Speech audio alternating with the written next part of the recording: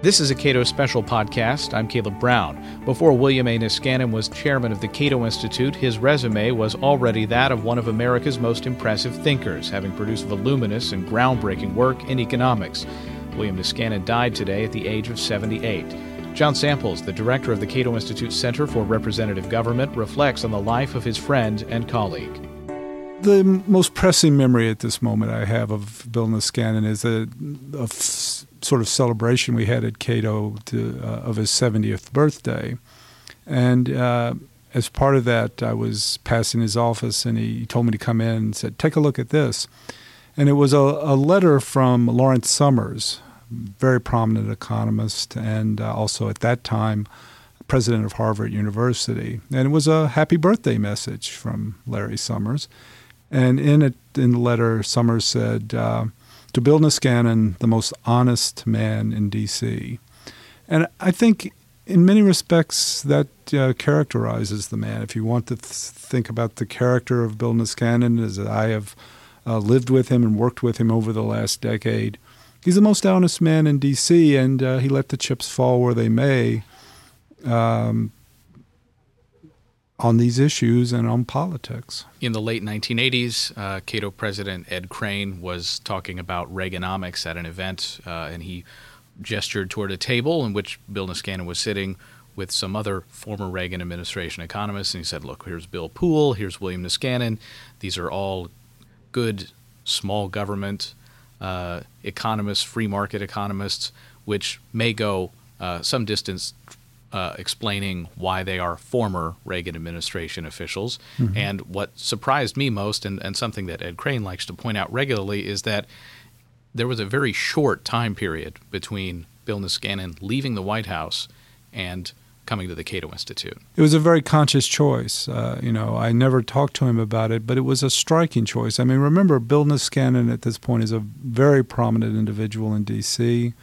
He had a wide set of choices. He had had a career. He had already established a leading name for himself in economics.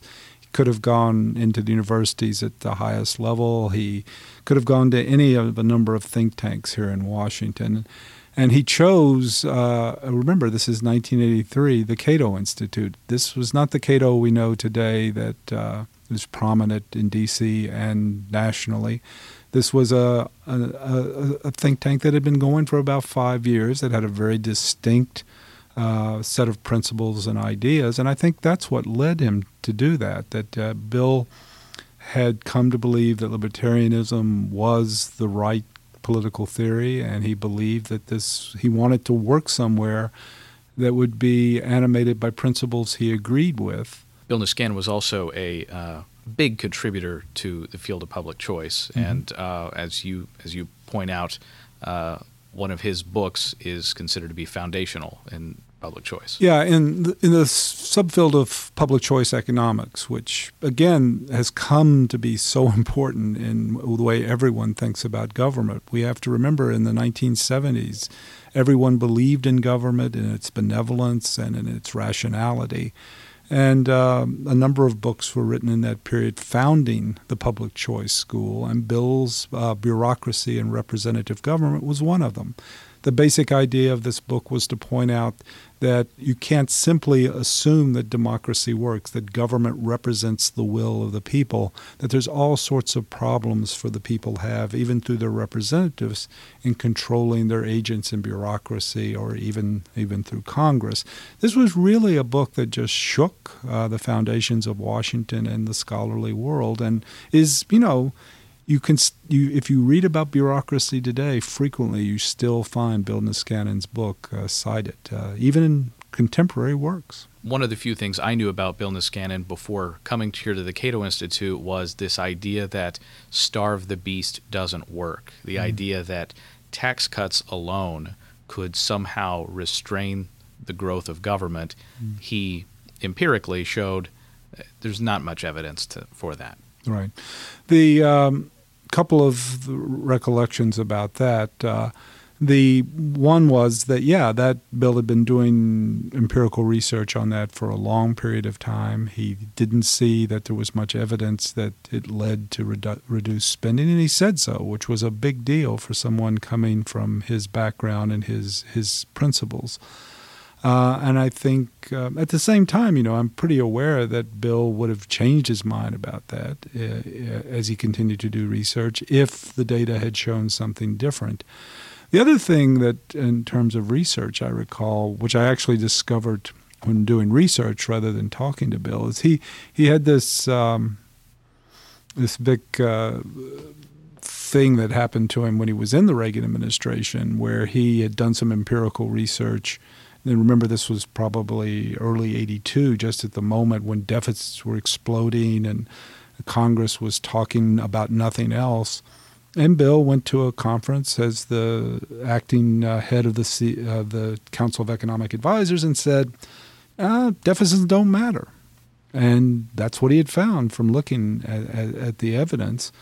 And that later became a much more politicized idea, but it was one and that wasn't even the position of the Reagan administration, I think, at the time, and it caused a big brouhaha. Typical Bill. I mean, he said the truth as he found it. You mentioned being acting head of the Council of Economic Advisors for President Reagan, but had a much broader range of activity leading up to that. Of course, between Cato, the Reagan administration, he was also the chief economist at Ford Motor Company. He was at the Rand Corporation, and he was at the Department of Defense, and a professor at Berkeley. Well, Bill was one of the best and the brightest, that legendary group of people that we think now of Robert McNamara in Vietnam. But there was a lot of people on the domestic side, too. Bill was in the Defense Department. He was one of the super bright PhDs that came to Washington. And in some ways, his scholarship was, here I came to Washington and I found things don't work the way they are said to. He did go back into the university for a time in the 70s at Berkeley in public policy, had a lot of devoted students from that period, was said to be a really good teacher. The Ford Motor Company, though, again, I think of looking back at this at his time as chief economist there, I think, again, typical Niskanen, in the sense that he was chief economist and the company itself had decided in the late 70s, given all that was happening, that they wanted to lobby for and go for protectionism. They wanted protection from what at the time were the all-powerful Japanese. And Bill said, well, okay, but I'm not going to be part of that. And he resigned. So, this was a man that really had a set of beliefs, had a rigorous brain that he used to analyze things, and he wasn't afraid to act on his beliefs, even when it caused him considerable problems, as it were. A man, I think, a remarkable man in his integrity and his willingness to act on his principles. To get a better sense of how Bill thought about things, talk about the pictures in his office. Well, the thing I remember is Bill had put a lot of emphasis on these three portraits he had in his office. One of Adam Smith, not surprising, free market economist and the founder of economics. But there was also Charles Darwin and Sir Isaac Newton. And on a few occasions I heard Bill mention that. He saw all of these great thinkers, obviously great scientists. He saw each of them as people understanding and trying to understand how the world works and understanding it through a kind of spontaneous order idea. That this is the world is not something that's managed, but it's something out there that we can understand. And it's something, for the social sciences, something that suggests the truths of libertarianism and human liberty. So the science, the connection to economics, the idea of human liberty, all of these things, in a way, Bill was a man really that was very much a part of the flow of Western history and Western intellectual history. John Samples is director of the Cato Institute Center for Representative Government. You can read a great deal of Bill Niskanen's work, including his Memoirs of a Political Economist, at our website, cato.org.